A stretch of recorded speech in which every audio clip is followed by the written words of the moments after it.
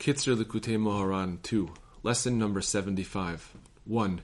Merely looking at the faces of tzaddikim is a very great thing. While it is certainly even better when a person merits to speak with him, just looking at the tzaddik's face is an excellent thing and is very beneficial for attaining holiness. Lesson number 76. 1. Even someone who wanders from place to place and who sometimes comes to places that are very far from the service of God, such as the houses of wicked people or even the houses of Gentiles, nevertheless, as a Jew, he has the power to elevate and to raise up all of these places to God. Therefore, it is incumbent on such a person to do his part and to draw himself toward God however he can, wherever he may be.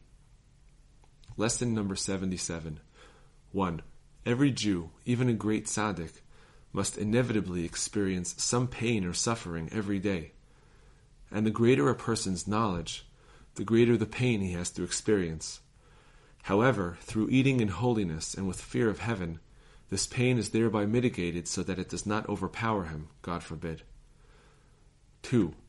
When a person eats in holiness and with fear of heaven, his mouth thereby enters the category of the stature of man, and in reward for this he can merit an even higher level of having the divine presence speak from within his throat.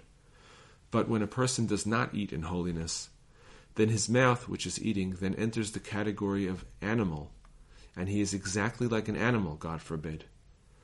3. Fear of God comes and approaches a person most of all when he is eating.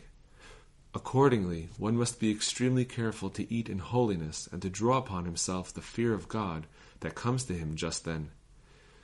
In this way, he will merit to attain all that was just discussed in paragraphs number 1 and 2.